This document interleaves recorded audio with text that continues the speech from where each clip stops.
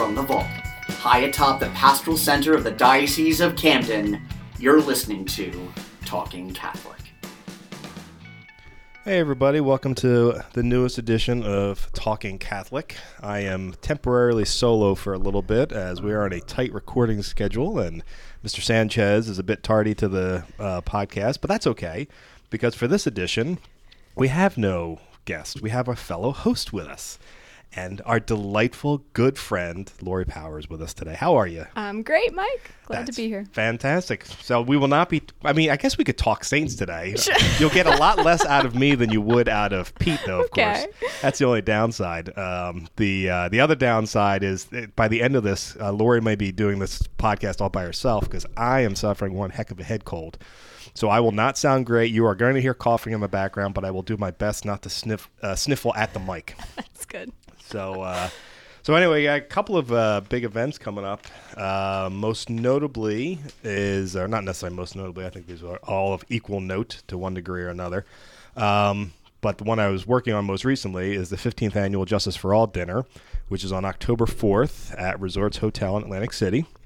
Catholic Charities is going to be honoring Sister Norma Pimentel, the executive director of Catholic Charities of the Rio Grande, the Rio Grande Valley, who has been doing amazing work working with immigrants coming across the Texas-Mexico border at her respite center.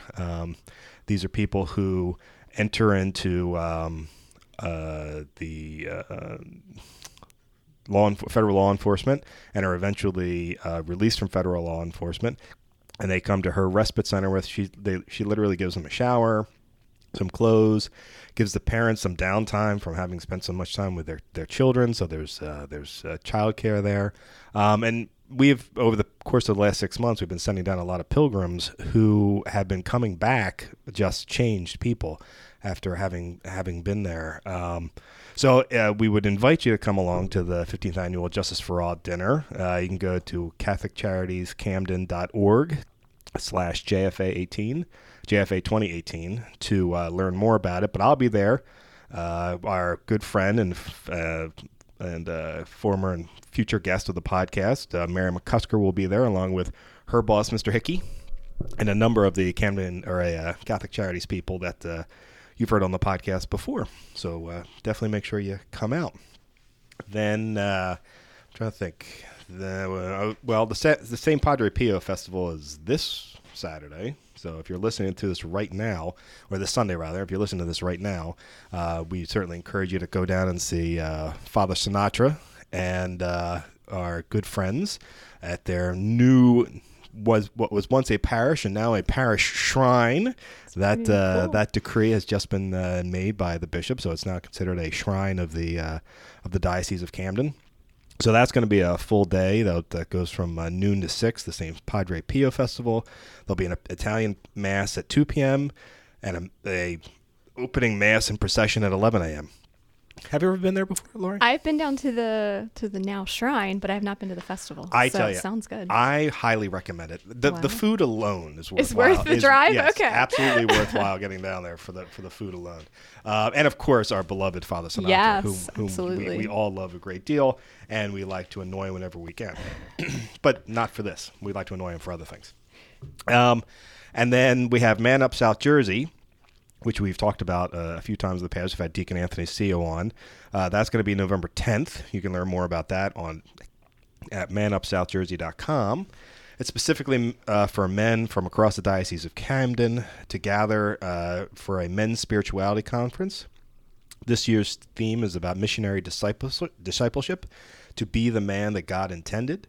And this kind of conference really provides an opportunity for men to encounter Christ in a special way so that they can become better husbands, better fathers, better sons, better employees, better employers, just better men. We've talked about it a little bit that men oftentimes have a hard time publicly embracing their spirituality. It just sort of runs counter to the world we live in right now.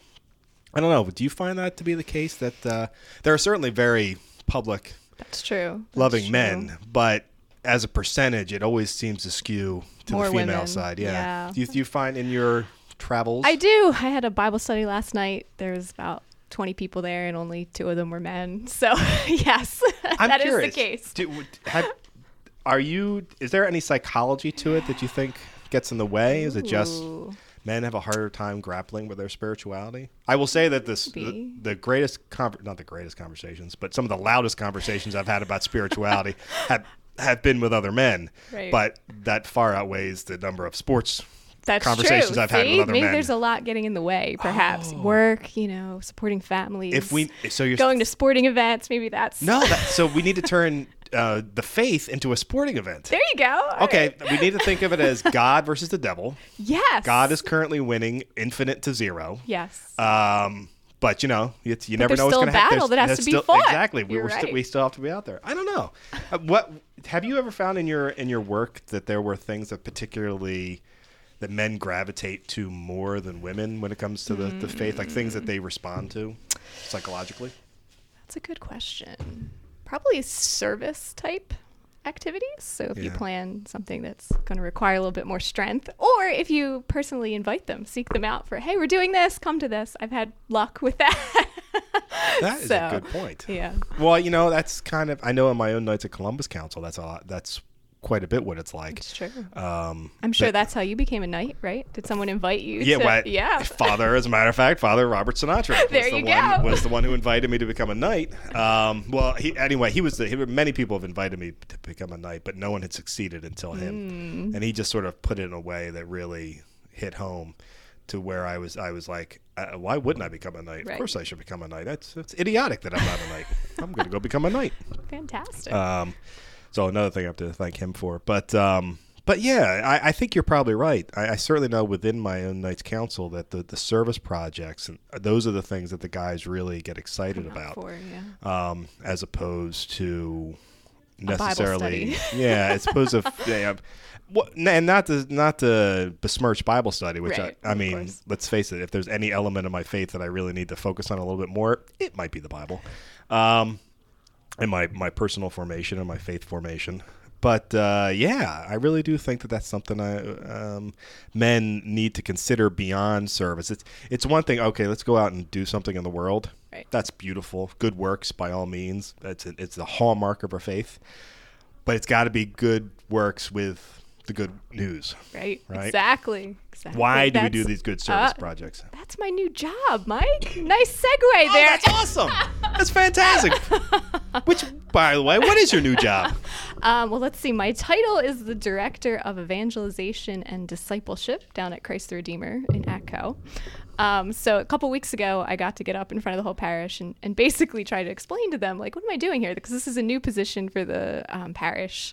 And it's relatively new in the diocese. Like, I know Deacon Anthony Seo is doing something similar at his parish, but other than that, not too many people have a paid staff member in charge of this. So I had to start with that. So fortunately, I have a couple things starting already, so I could talk to them about Bible study. We're also doing something for 4 and 5-year-olds, Catechesis of the Good Shepherd, which is very exciting. So really discipleship at every level. But ultimately, what I started with was, why do we exist as a parish? We're here as a church, universal, and as a parish to evangelize. And if we're not doing that, then what are we doing?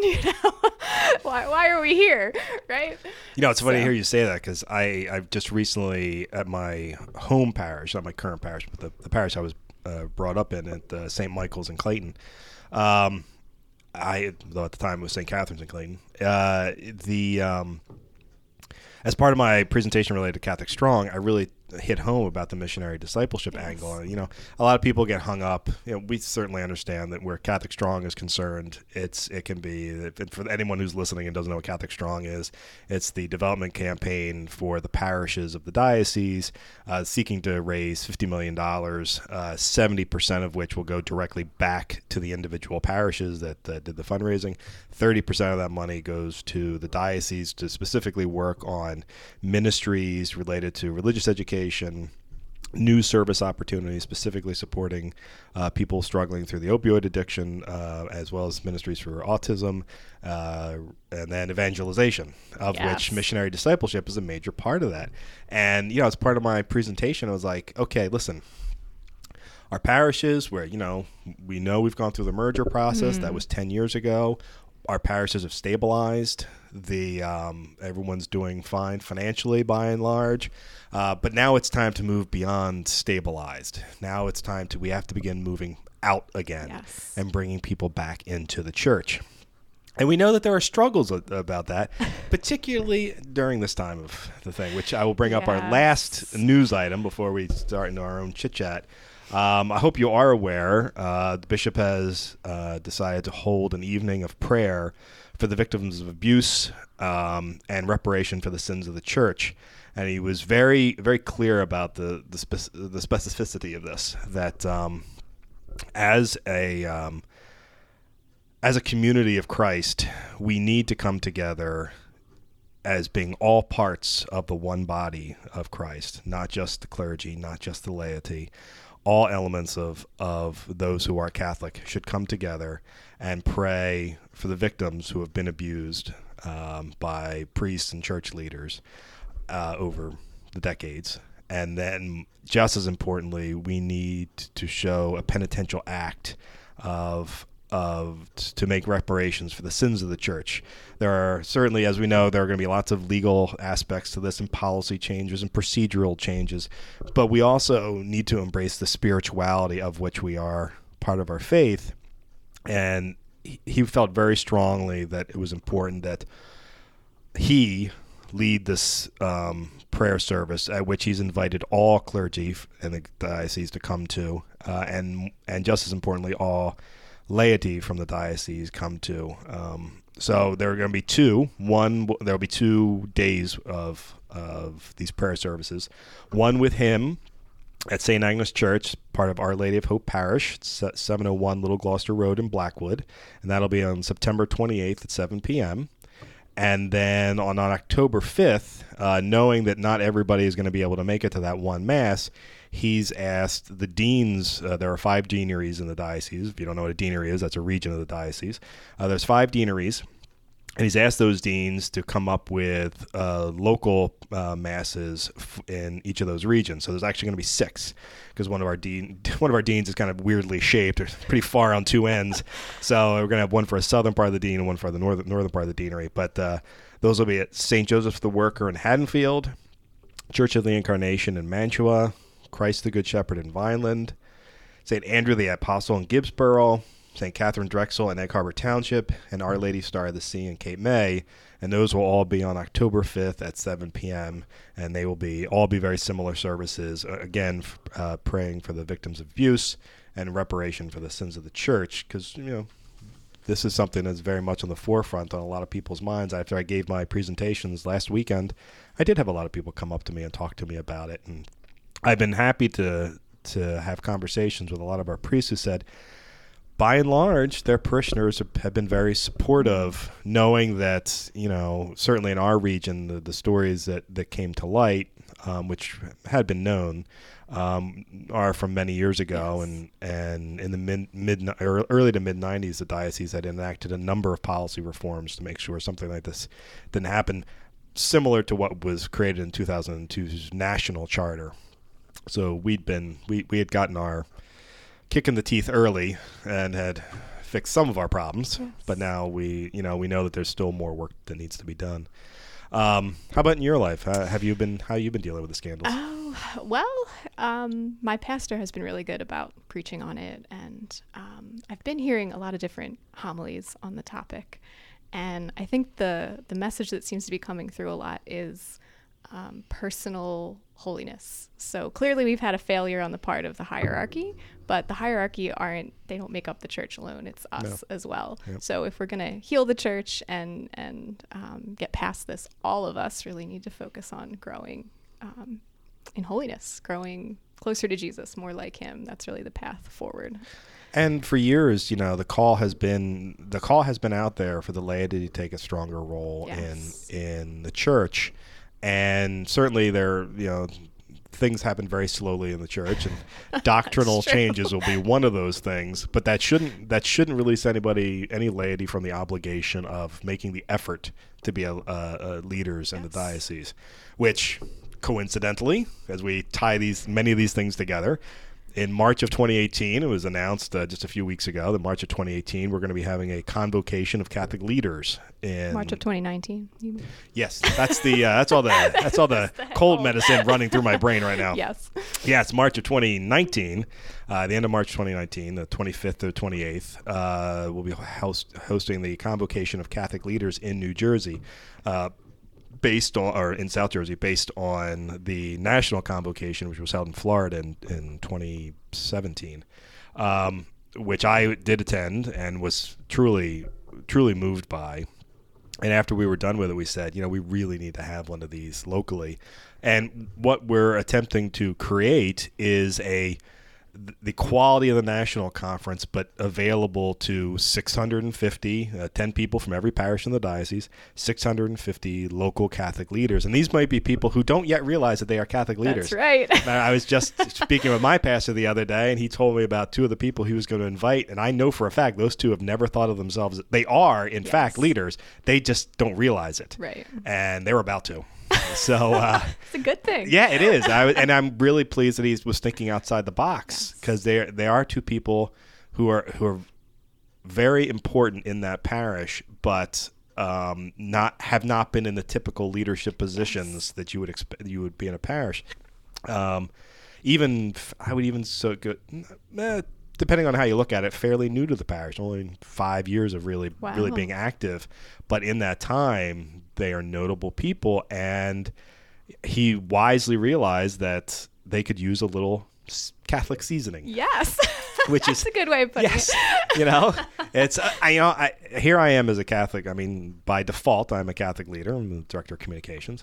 But as you have heard on this podcast many times, I routinely criticize my own formation as not having been strong enough. Yes. So I'm like a sponge when I'm here. I listen to everybody, and like as in anything else, the diocese has many facets. So I listen and I absorb, and some stuff sticks and some stuff doesn't, and maybe that's for the best. I don't know. But what about you? I mean, you're a Catholic leader. That's true. You want some partner leaders? Absolutely. We need help. Oh my goodness. We really do. I think that's a measure of a healthy parish, if lay people are stepping up and starting things and going to the pastor and saying, I want to lead a Bible study, or we need to do a faith study on this topic. And he's saying, yeah, do it. That's when we're doing well. And it's not just the staff or the priests that are leading everything. So. Yeah. Oh. So I really hope that people will, if their pastor asks them to attend this conference, that they will go to it. And I've already seen a number of the speakers we're expecting for this event, and it's looking like it's going to be a really nice turnout with really interesting conversations. There'll be 5 plenary sessions, and I think they're going to have something like 45 workshops. That's great. We're asking the parishes to break themselves up so that different people are going to different workshops, and not just clumping together. So I really think it'll be a great opportunity for people to come out. I think it's great that the pastors are going to be there too.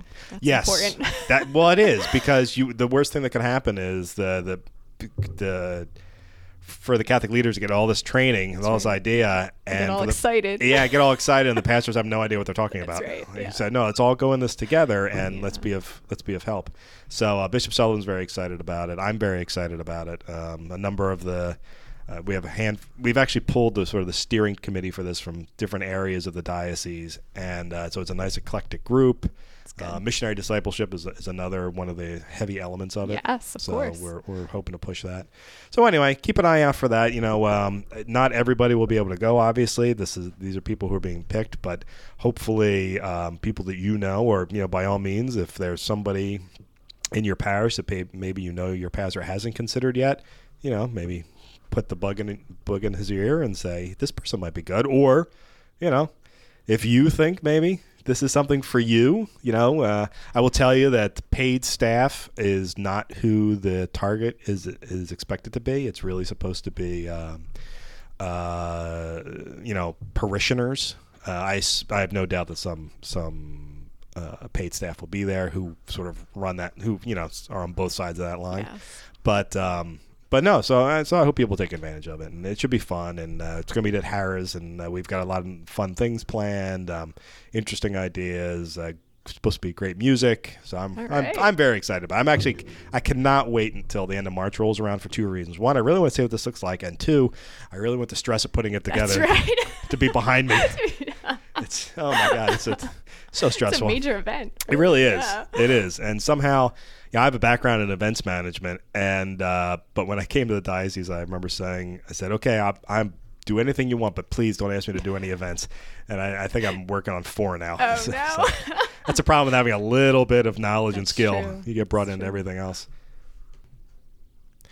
So, Lori, what is going on with you? What's going on with me? Yes, now that we've gone through 20 minutes of weird news and talk, chit-chat. It's not weird news. It's important things that are happening that people need to know about, right? Yes, but it once again proves how difficult this is to do and why Pete is so necessary, because I never have to worry about this stuff. About filling in. That's right, exactly. I can just make, sarcastic comments and just sit on the sidelines. Oh, well, thank you for not making them in my direction. I appreciate that. No, well, I took trust me, I promise I will make at least 3 sarcastic comments to you. Okay. No problem. All right. Well, let's see. Can I do some shameless plugs for more events? Yes.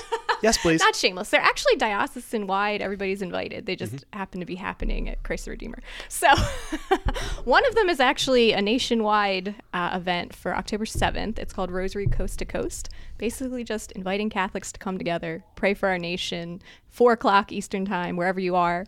Pray a rosary, or you can come to Christ the Redeemer. We will be praying it together there. So everyone's invited. I think there are a couple sites down the shore too. So if you go to Rosary Coast to Coast, search that on Google, you can find the places that are hosting. So we need more prayer, definitely. Excellent. I like that. The other event I'm really excited about, it's called the 177 Project. Have you heard about this? I have seen the advertising for it, and I want someone to explain it to me. Yeah. Okay. So there are 177 dioceses in the United States. And there's this ministry called Adoration Artists who felt called to bring adoration to every single diocese. So in a matter of, I think in 3 months' time, they're going to go to all 177 dioceses. They'll start with, I think, the Rosary. And then we'll have a time of Eucharistic adoration with Catholic artists that they've invited in to lead praise and worship. And then there is a concert that follows that, and it's all free. You do need tickets, but it's free. So how do you get tickets? Go to the177project.com, or you can call Christ the Redeemer. We have them as well in the office. And you're hosting it? We're hosting it, yes, in Atco. So come on down. Atco. Yes, if you haven't been to Atco, I recommend it. It's that part of New Jersey none of us ever go to. No. And because it's sort of on the way to every place. That's true. But not necessarily where you're going to. 30 runs right through it, yeah. That's right. Most people who live in Northeast Philly have driven right past Berlin a lot. But as they're heading down to, say, LBI or the shore somewhere. But that is a great parish. That is a great pastor, Father Chris Mann, right? Yes. He's been on the podcast a couple times. He has. He still holds the record for the #1 individual podcast. Because it's on our website. He's sharing it with people. And I do appreciate that. Yes. But sure, he has an amazing following. Yes. Yeah. He's got quite a testimony, too. Quite a life story to share. So he could not be any less boring. That's true. That is true. And you've been enjoying your time in the parish? Yes, having absolutely. Switched? Wonderful people. Yeah, it's good. But we're seeing sort of the same thing that everyone's seeing, sort of shrinking congregation, shrinking. So that's why I'm there. Well, and encourage the people who are there to invite others back. And it's so simple. It doesn't have to be complicated. No, and you do it in such a good way, too, if I may say. There you have an outward joyfulness about you. In addition to being very knowledgeable about the faith, you are just naturally engaging. It's like, thank you, Mike. How can I put this? Well, I'll tell you what makes it difficult, though, is personality really does go a long way when it comes to how we communicate things. And if you are a joyful, ebullient person, people naturally respond to that, and you are. If you are like me, grimacing and angry half the time, oh no, it's very difficult to be a communicator. Which is why I'm routinely asked to appear on camera, and I routinely say no. No, really? Well, yeah, because you only want to be behind the camera. I love being behind. You know that. I love being behind. Great shots, by the way. Thank you very much. I always look and start. Oh, Mike got that one. Very good. I don't think I got any in this paper, but I've had a good run this summer. But it's true though. It's like I know that as we recently attested to men not living their Catholic faith proudly enough.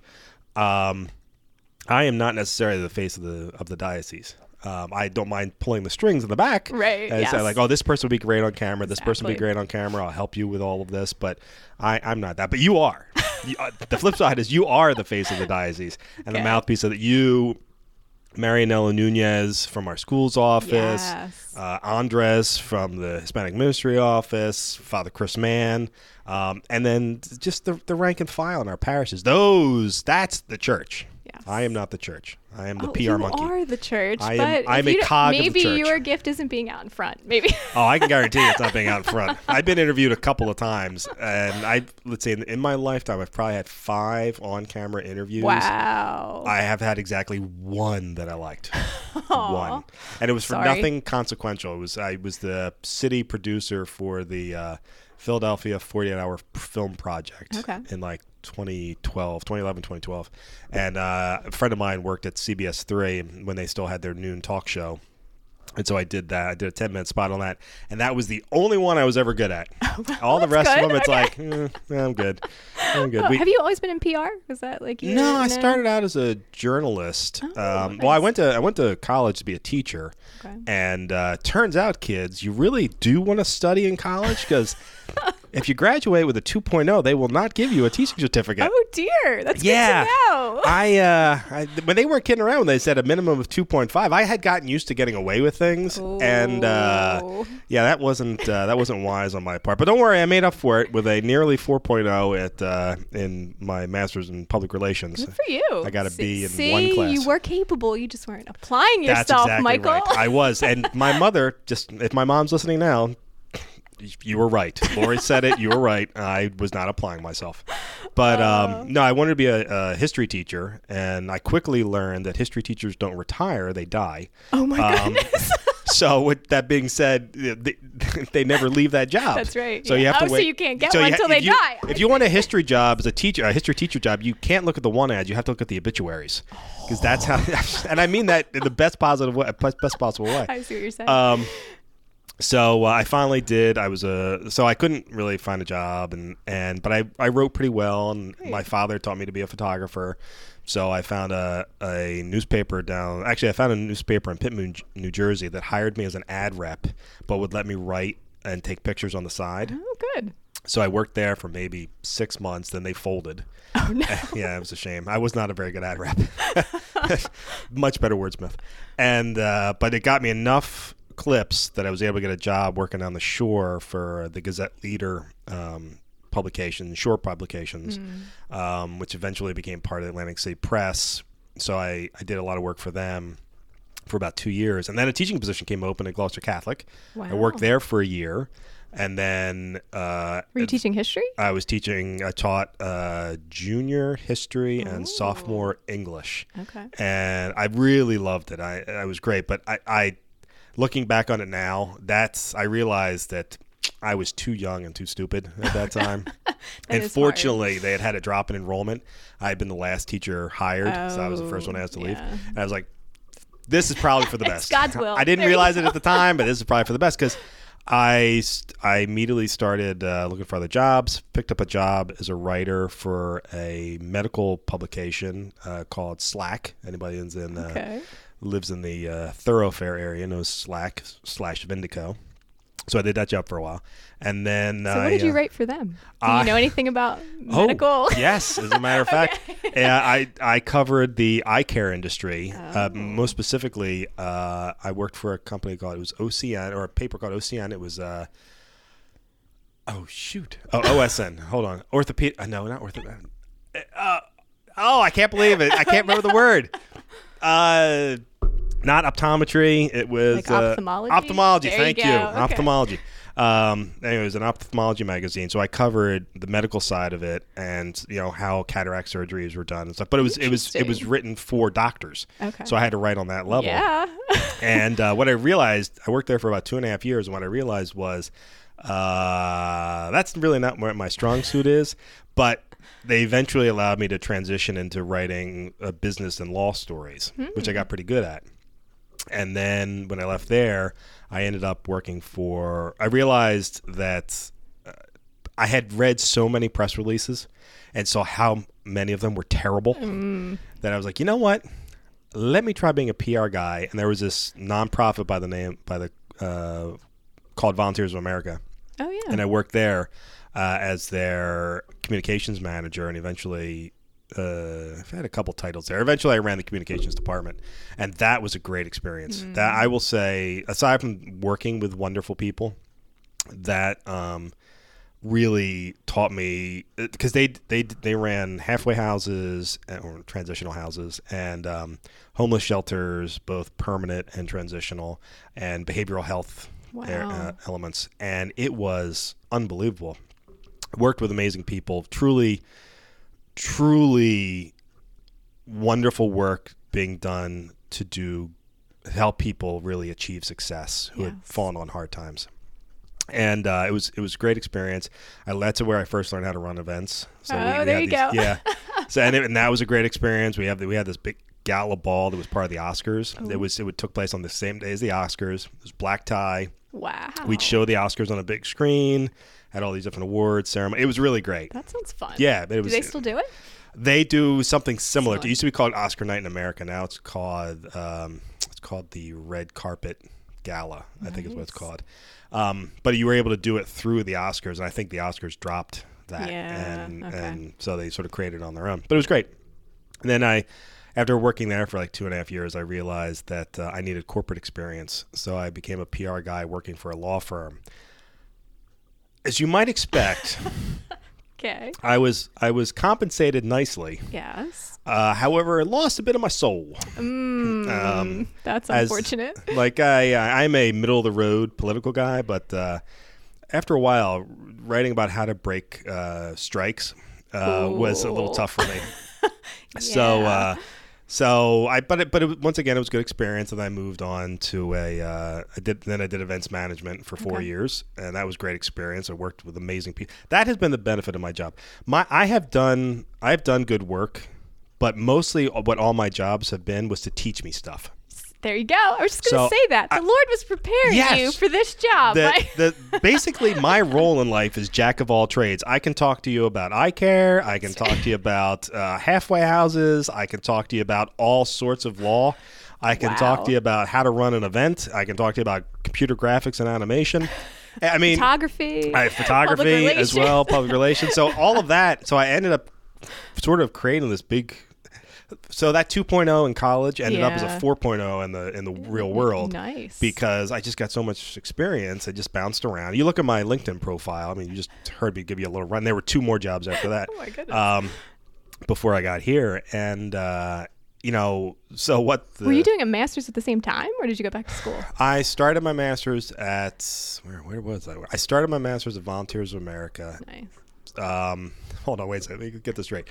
Now that you mentioned it, it spanned 3 jobs, 2 years and 3 jobs. Wow! I started it when I was at Volunteers of America. I did when I worked for the first law firm I worked at. That was about a year in the middle, and then I finished it working at the events management place, which had no use for a PR guy. That's funny. There was no correlation between those two, which is why. But I ended up working there for a couple of years before I landed another good PR spot, and then that was actually was a good law firm that I worked. The second law firm I worked for, because they were very social minded, so it actually was a pretty good fit. Not necessarily a good fit in terms of like their philosophy and the Catholic Church's philosophy wasn't necessarily on the same page, but they were very committed to social service projects. So it was an easy transition anytime I had to work with Catholic Charities once I came here.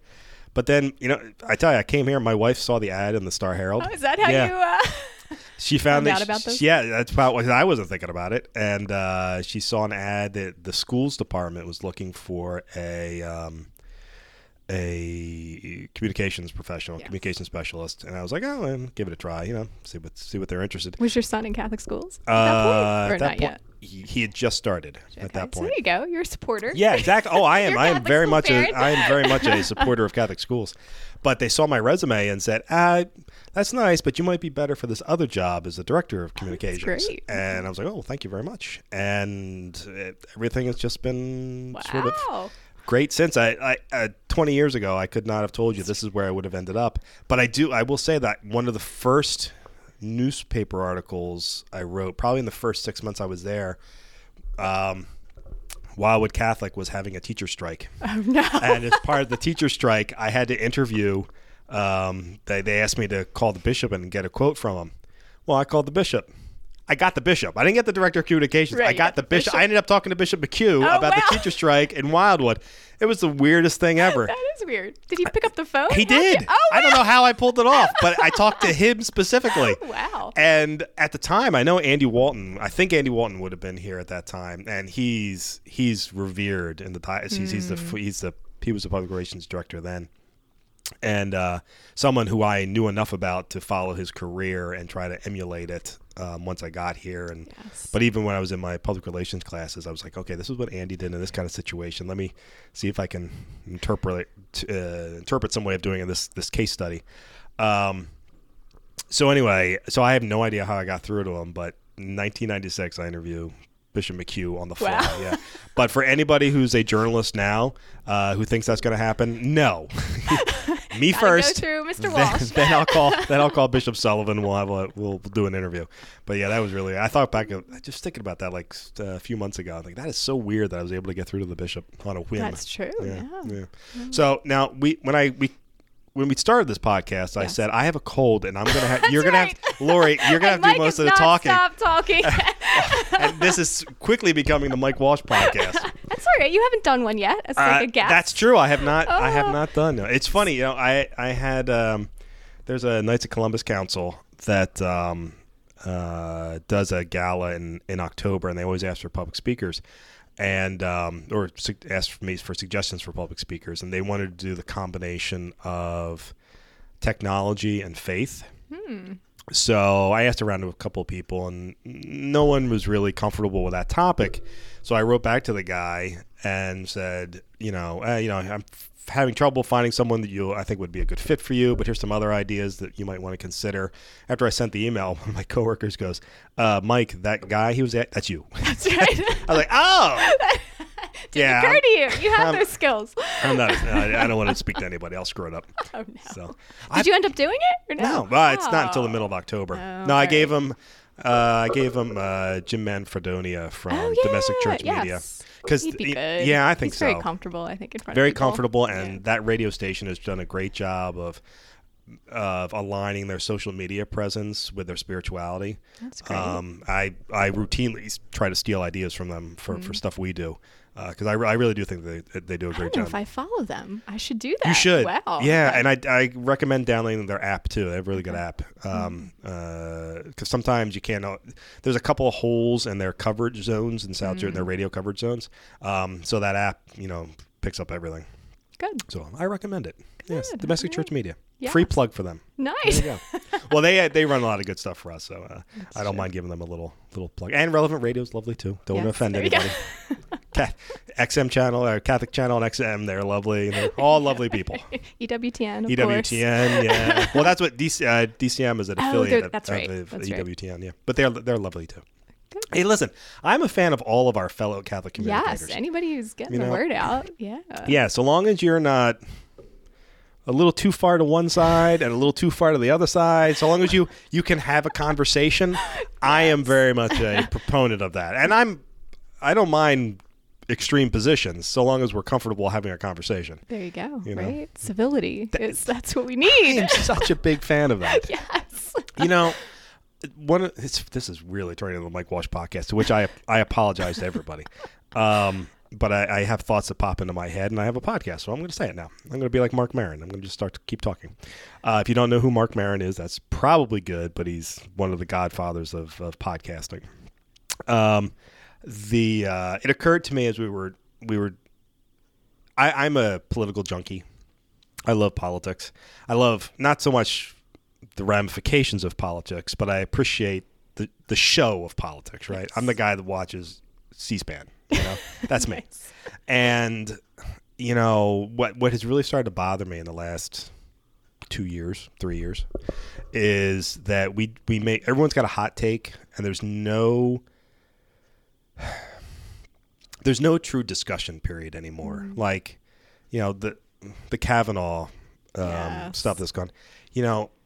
when I was growing up, I used to watch Supreme Court justice hearings were the best because you'd have all these really intellectual people coming together and grilling this guy on what he would do in a particular situation. This was the first time I watched a Supreme Court Supreme Court. Can't think of the word. This is the drugs hitting me, folks. Can I remember what that word is? But confirmation process, where I was really sort of taken aback by some of the senators, and it was more about posturing than it was an actual back and forth, not interrogation, but conversation. Yeah. And back in the day, moderates were the biggest part of Congress and any political activity. And now everything's on the extremes. And because it's on the extremes, no one's willing to talk anymore. That's true. And it kills me. I'm constantly amazed at how just because someone's a D and someone's an R, they can't possibly get along. And that was not the way it was for most of our country. So that kind of stuff pains me. So that's why one of the reasons we created the podcast was to have conversations. Although this one has been very one-sided because you keep asking me questions and I keep answering. Hey, it's good. You've never gotten to do your Meet Mike Walsh podcast. So this is good. That's true. We're still calling this Laurie Power, though. Right? Oh, dear. Okay. We're not going to call it because no one's interested in Mike Walsh. It's good that you told your story because it makes me think like, okay, so you said you're not the, ebullient out there, not joyful. Like you, okay.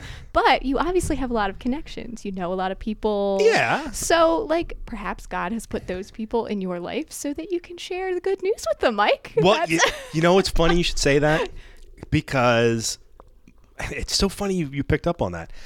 There have been times I've actually been not depressed, disappointed that I work for the diocese. Not because I'm sad about working for the diocese, but when I was out in the world, I was that rare good Catholic working in all I could witness to people, and they would ask me questions, and I'd give the explanation. Like I remember when Pope Francis resigned, or not Pope Francis, Pope Benedict resigned, and everyone was like, "Huh? Where's Mike? We got to talk to Mike about this." And my first thing was, I got to find some answers. That's right. It's like 600 years ago, huh? That last one. All right. Well, there's precedent. That's right. Pope Benedict knew that. So, right? Yeah. And I remember writing a blog post about it when that happened, and I said at the time that might have been the best gift that, whether you think it in the short term, in the long term, that might be the best gift that Benedict XVI gave us, was the ability for a pope to retire. Because there were those, they really thought John Paul II, for all of his saintliness, the Catholic Church might have been in a better place had he had retired earlier for health reasons. Right, and he was suffering. And he really was, and that seems to be more than anybody's due. So when he did that, I remember thinking, the only person that could have done that was Pope Benedict, because he is so strict in his thinking. You knew that he would have explanation for it. Yes. And more importantly, would then follow it when he retired. So, he could have easily retired as Pope and then thrown the world into schism by disagreeing with the following Pope, and he has not done that. He would not do that. Yes. No, because the last thing he would want to do is create schism. It's true. Because the Catholic Church is very strong, and we can get past many things. That is true. Though I would disagree with you. Look, we can disagree. Oh, hey, yeah. But I can control your mic. So well, that was definitely a contribution. But he's probably one of the greatest scripture scholars alive today. Right. So his writings on scripture, I believe, are his greatest contribution to the Catholic Church, in my opinion. So, okay. If you haven't read his 3-book series, Jesus of Nazareth, highly recommend it.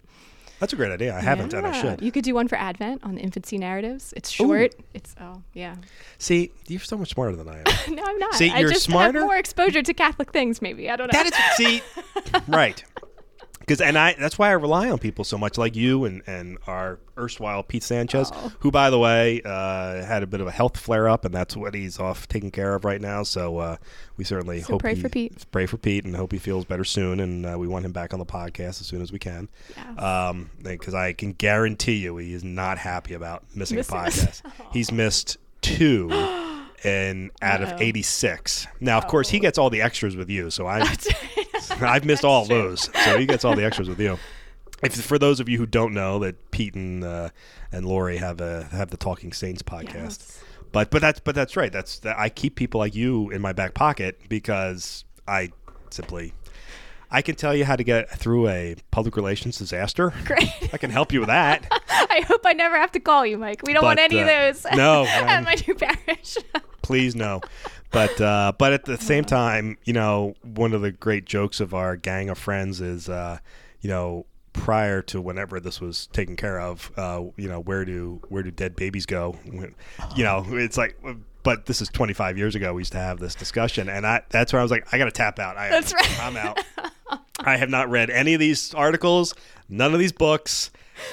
I will absorb whatever you got to say. There you go. So, Lori, where did dead babies go? Into the merciful arms of Jesus. That's right. That's right. Or his Blessed Mother. I'm sure she'd be happy to take them. Oh, yes, she would. As you would like to take all of us when that day comes. Yes. So, have you found your new parish to be embracing of you? Yes, indeed. Really? It was kind of funny that you said this about Joy, because one of my coworkers said, "Have you seen that movie Inside Out? You're just like that one character, Joy." I was like, "Oh my goodness." Your coworker is so correct. Is she right? That but is Joy you. Is kind of like surface. That's all she's got. I was like, I have many facets. Well, yeah, you have. That is true. You are also not a Pixar movie, though. That's you true. have That's much. true. You have much layer to you. Yes. But that's great though. Yeah, it's good. So they have embraced me, yes, because I think they were wondering, like, who's this girl from up the pike? Like, what who's Father Chris bringing in? So it's good. I always like it when. Well, I mean, it can go two ways. I shouldn't say that, but one of the nice things one of the things I appreciate about how the Diocese of Camden handles its pastors is, 6 years with an extension for 12 years, and then you move someplace else. Now, this is Father Chris Mann's first pastor position. However, he brings with him something that parish has never seen before. Mostly because there ain't nobody like Father Chris Mann. But, like it or dislike it, you're definitely going to get a new experience. And That's true. My career shows nothing. It is that having lots of different experiences is very beneficial. Yeah. So I like it when pastors move around. I don't know. I go back and forth. I was talking to a Protestant convert about that, and she was truly upset because one of her parochial vicars was moved, and they only stay a very short time. She's like, our family's being torn apart. How can they do it? Like, she didn't understand. And the two cradle Catholics were like, this is just how it is, But I could see the good of having, a pastor, a father figure there for an extended period of time. And it can be difficult, but even in the pain, I mean, that's the beauty of being a Catholic, we sort of embrace the pain of our lives. Even if, let's say, you're the greatest pastor of all time ends up leaving your parish, right? You get two options. You get not options. You get two opportunities. One, you get to really appreciate that pastor because whoever's there that you're not as fond of. Oh man, boy, did I really love Pastor Smith, because Pastor Walsh sucks.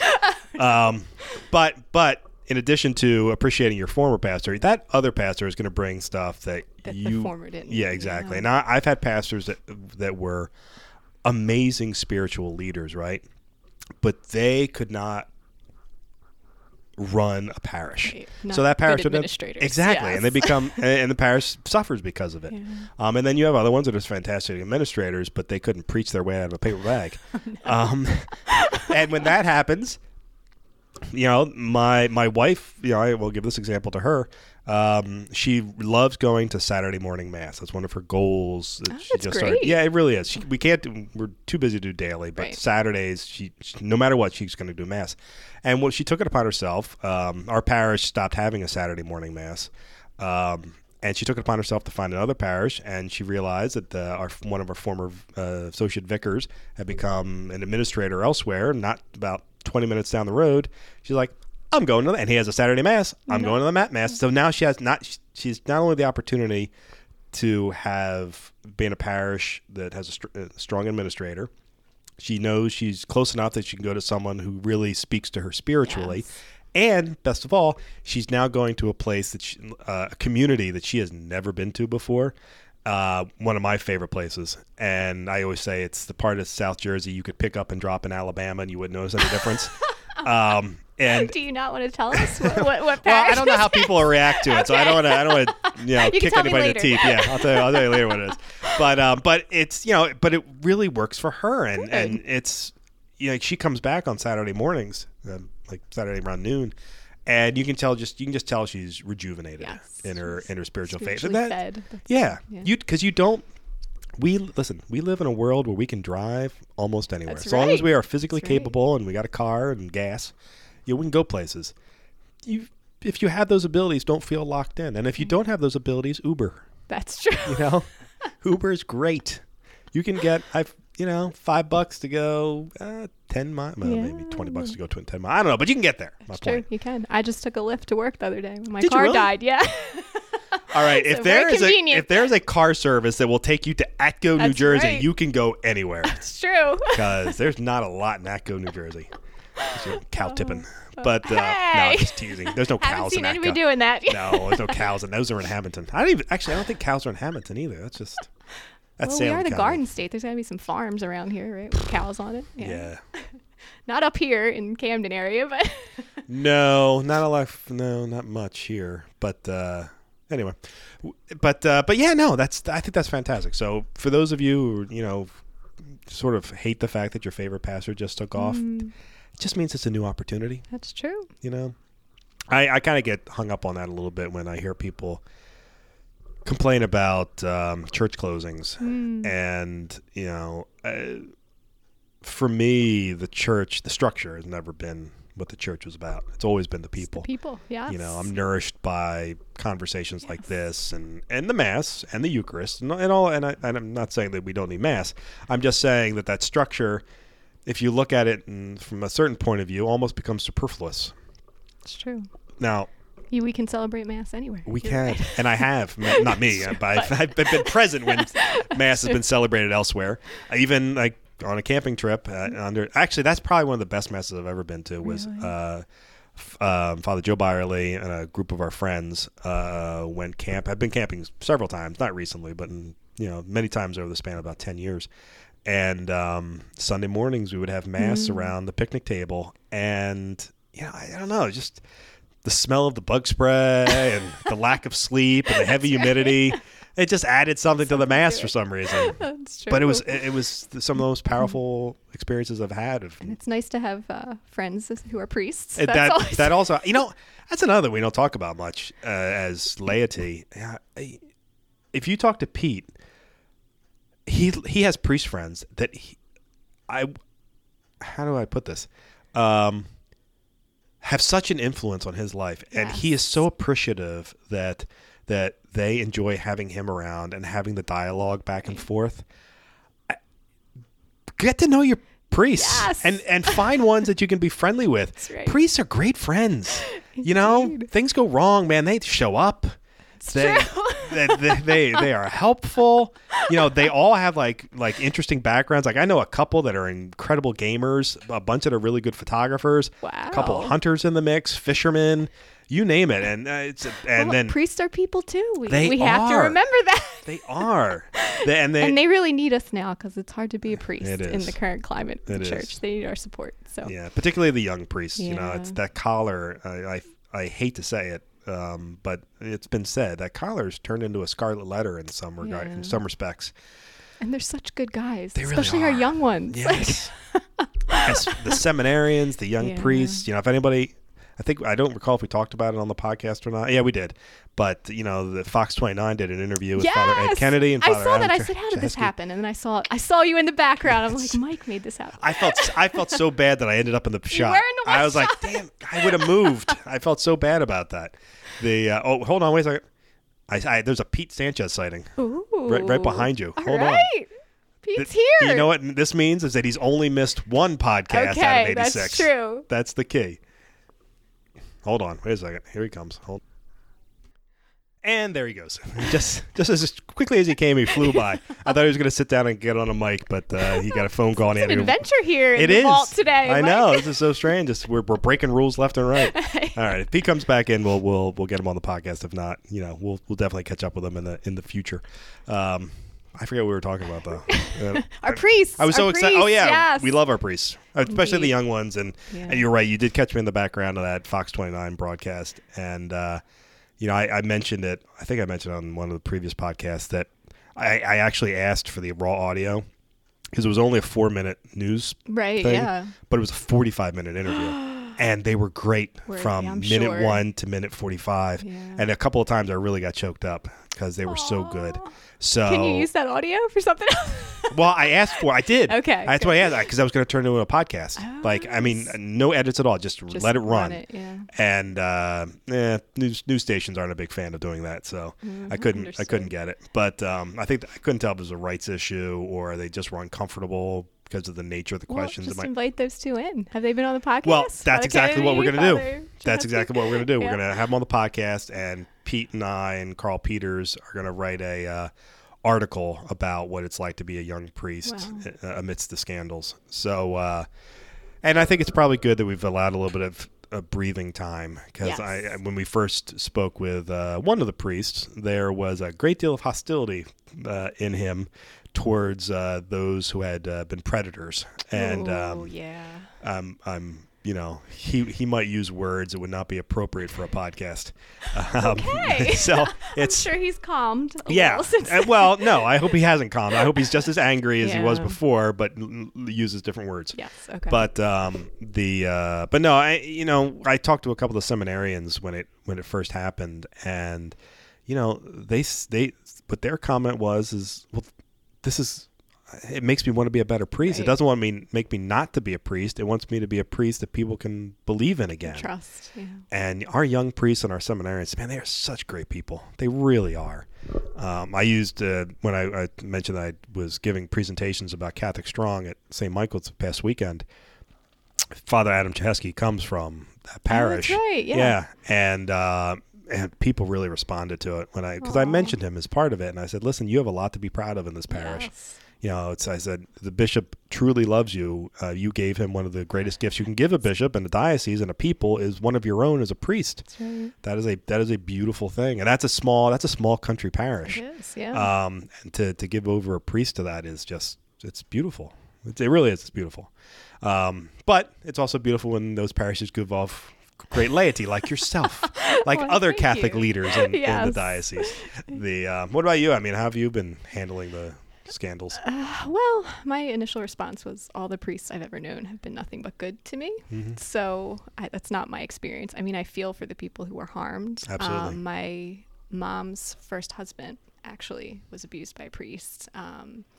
And it has impacted our family even till today. So that's not to say it's not a big deal. It clearly is. It impacts generations. My brother is not in the church right now because of that. Sure. I think that's partially an excuse with him, but I mean, it's something that's obviously hurt him. So there's a lot of healing, I think, that still needs to happen. Trust rebuilt. Yeah. Absolutely. And I think there will be people who use the scandals as a reason not to attend. Mm-hmm. And they might have been looking for it as a reason. But at the same time, you know what? Even if that's their psychology about it, that there's a truth to that they have an issue that is not being met for some reason, even if they're using this as their excuse. So let's try and meet it. That's essentially what missionary discipleship is reaching out to those people. Okay, you're in pain, and you're in pain whether deeply or superficially because of the scandals. Let's talk about it. Yeah. And if it is deeper than that, let's talk about that too. Right. What aren't you getting out of this? And how do you? And I mean, there may be elements of our Catholicism that will always be problematic for people, right. But that doesn't mean you have to leave. Right. Listen. I've never thought about leaving the church. I have, however, thought many times about fixing things in the church. And that was that's good. Yeah, but that's one of the reasons why, not that I became a director necessarily, but that I stay within the church. It was like, I have opinions, and I'd like to see things, and I think some of them might be right. So and the ones that aren't, let's talk it out, and hey, I admit when I'm wrong eventually. So that's a good thing. There you go. Humility is key. That's I wouldn't say I was humble about it, but I just eventually. We can. I will begrudgingly mention that. Okay, you're right. There you go. But it's true. Whenever I hear, you should resign, you should quit. Unless you're part of the people doing damage, then you get the heck out. Yeah. But as a way of showing defiance, I've never agreed with that. If you are in disagreement with something, man, stay in it and fight for it and make it right. Don't turn your back on it and go elsewhere, because then nothing gets fixed. It's true. And you just lose something, and we lose something. So well said, Mike. Yes. But don't leave. Don't leave. Have a fight. Stay and fight. Yeah. I tell people all the time, the opposite of love is not hate. It's apathy. Hate has a direct line from love. You hate something and you have strong feelings about it. Yes. That's right. What's really amazing about this podcast so far, that is only my third cough. That's great. Which is shocking. Good. Yes. I think the endorphins are keeping me from just blowing up this microphone with phlegm. Oh, okay. That's a nice image, that Mike. Might have Thanks been wrong. For that. I apologize. Well, we are fully into 3 o'clock hour when I get a little punchy. So that's true. It is the hour of mercy, though. So. Oh, I hope that our listeners will be merciful with how much of me they're getting on this podcast. So great. It says you. You get to sit here through it. Make sure you tell your friends to listen and I will. Lie to them and say, I did most of the talking. Do you see me lying to people? No, I really don't. You could fib, though. I could say it was a good podcast It was a great podcast. You're going to learn some new things about Mike that nobody ever cared about. These are the interesting things. We didn't even talk about your marital advice. That was what I went down to. Last time I was here, I was like, hey, you want to do pre-Canyon? And you're like, well, I have a lot of good things I can say about marriage. Yeah, it's you work at it. That's See, there you go. It's truth. Going back to that thing of, things you got to fight for sometimes. And, but it's worth it. Most of the time, yeah.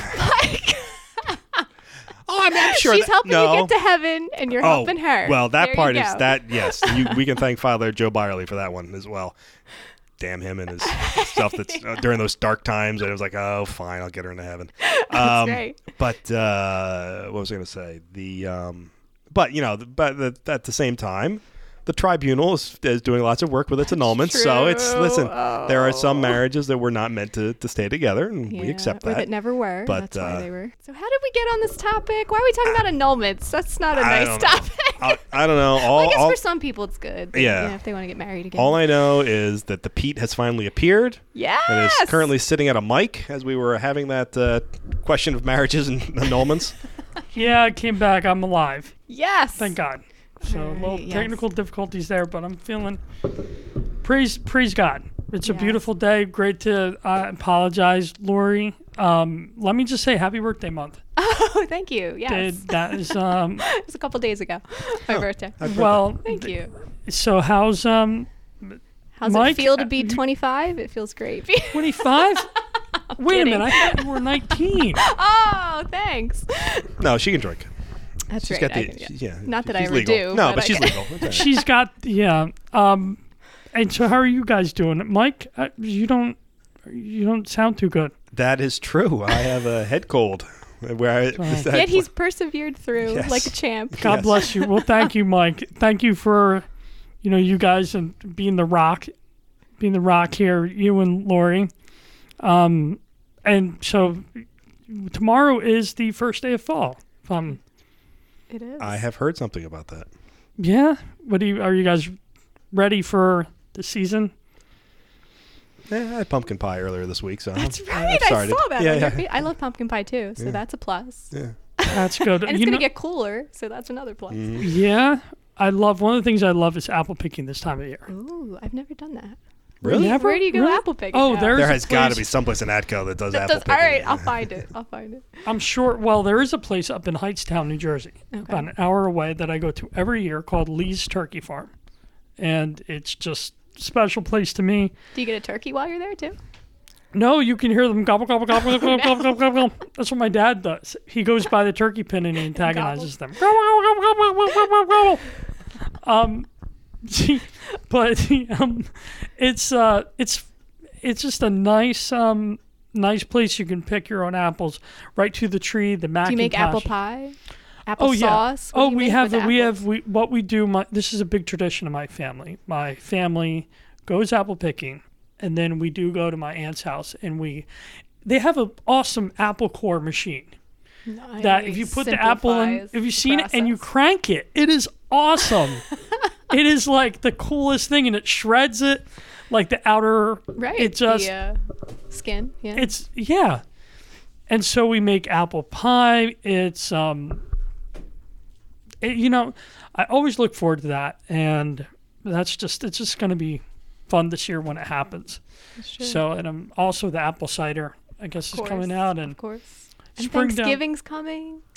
I know. Lori, what do you do? I get to celebrate 2 Thanksgivings this year. It's a little strange. Because you're Canadian? No, my sister is. Oh, yeah. She's being inducted into her high school Hall of Fame, but it's over the weekend of Canadian Thanksgiving. So she's coming down here, and my brother is making her a whole Thanksgiving dinner. So we're all celebrating early this year. That is awesome. Yeah. That is, my sister lives out in Vancouver. Right. Canada, so and does she celebrate both or just Canadian Thanksgiving? I think just Canadian. I think, though... Well, I think she might do Canadian with friends, and then Thanksgiving she'll go down to visit my other sister in Oregon. Perfect. And shout out to my nephew Van. He will turn 7 on the 24th. He's 7 already? Oh my goodness. I know. It's amazing. He's getting so big. So I got him. Sorry I couldn't be out there, little guy, but we got a. Does he listen to the podcast, Pete? No, so I'm not going to. I was going to say what I got him, but I'm nervous that his mom's going to listen to this. Oh, okay. So I'm going to be careful. But I'm just, September's a great month. We were talking about Talking Saints. Yes. Lori, it's been such a pleasure doing it with you. Absolutely. These past. We got one exciting one coming up in September, and then another one in October. And yeah. What do we do in September? September, St. Padre Pio. Oh, of course. We'll be talking about him. And forget Padre this Pio. Sunday. And then St. Faustina. Yes. Coming up, yeah. There's wait. When does that Talking Saints go up? It goes on. Well, the St. Padre Pio is Sunday. Did I get a write-up for that one? I will, yeah. Okay. I will write it up. Because I will not remember if you don't send me a write-up. You need to send me an image, too. I will do that. Okay. Yes, sir. Wow, you're getting a behind the scenes. Yeah. We're having a staff meeting right now. There you go, right. But sorry, I'm sorry, Mike. But so we'll get that, and then another saint actually that's tied to Cuba. I was looking up Saint Anthony Mary Claret. I don't know much about him. When's his feast day? He in October. I forget the exact day, but he was bishop of the Archdiocese of Santiago de Cuba, where my family grew up. And originally he's from Spain. Okay. Like my family. So it's just a lot of cool things happening, Lori. Did you have a good summer? I did. It went by really quick. Yeah, I changed jobs, so that was huge. Yeah, did we did talk about that. Okay, yes. I'm a little bit behind the 8 ball here. I apologize. I should have had like an earpiece so I could hear what was going on. But yes, God is very good to me. So. Yeah, and Father Chris is awesome. Yes, we discussed that as well. So he's going to love this podcast, guys. Well, the next one we got to get you two on, both of you. That'd be fun. Guys. Maybe after the convocation. That's a good idea. There you go. That would be. Oh, I just.